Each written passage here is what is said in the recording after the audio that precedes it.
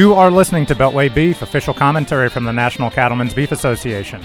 My name is Ed Frank. I am NCBA's Senior Director of Policy Communications, and joining us this week is Ethan Lane. Ethan is the Executive Director of the Public Lands Council and NCBA Federal Lands. Now, we're coming to you today from the Old Ebbitt Grill, the legendary Old Ebbitt Grill in downtown Washington, D.C. Ethan, why don't you tell folks why we're here today and the significance of us being at Old Ebbitt? Well, we're here at Old Ebbitt partially because it's always been sort of a symbol of politics in Washington, D.C. My whole life coming to Washington, this has always sort of symbolized everything that Washington, D.C. represents to the rest of the country as far as deal making and policy and the people who really make things happen. But we're here specifically today because 50 years ago, the Public Lands Council was started, 50 years ago today, and that idea was really conceived here at the Old Ebbitt's Grill. So it's kind of a way for us to bring this around full circle in the midst of all of the different issues that we're talking about around the country, all the different fights that we're in as, on behalf of producers across the West. Here we are back where the whole thing first started, enjoying a cheeseburger, enjoying a Reuben sandwich, and talking about that history and reflecting on what the last 50 years has meant. Yeah, and you can look around Old Ebbitt Grill. It's known as the oldest pub saloon in Washington, D.C., and you can kind of look around. I don't think this place has really changed much in the last 50 years.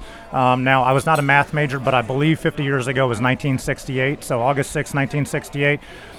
Take us back to 1968. Obviously, it's a year known for a lot of other things, a lot of bad things in our nation's history, but bring us back to what the state of public ranching on public lands was like in 1968.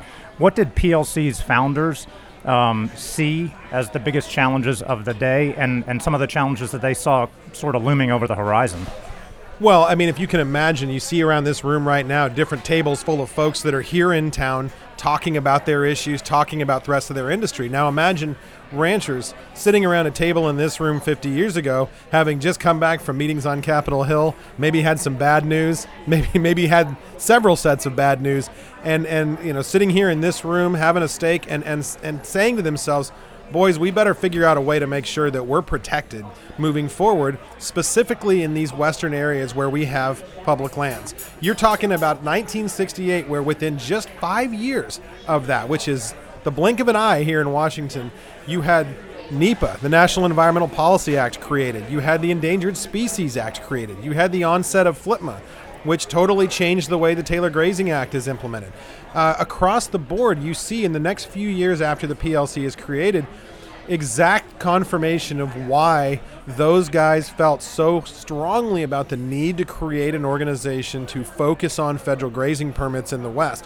They saw these threats coming, and they knew we would need a really comprehensive, focused organization to work hand in hand with the state and national cattle associations and sheep associations to protect this industry. Absolutely. So, of course, today is the 50th anniversary of the establishment of the Public Lands Council, but it's really just the beginning of the 50th anniversary celebrations. You guys have an annual meeting coming up next month in Park City, Utah. Why don't you preview that for us, tell us what that's going to entail, and how folks can get registered. Well, how far things have come in 50 years. This organization was founded because our guys were in town 50 years ago.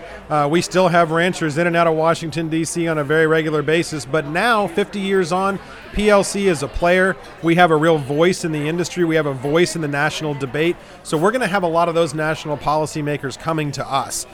We expect the highest attendance we've ever had in Park City for the annual meeting in September. We're talking to both Secretary Zinke's staff and Secretary Perdue's staff. We're hoping that at least one, if not both of them, come in some form or another to participate in this momentous occasion. We're expecting agency heads.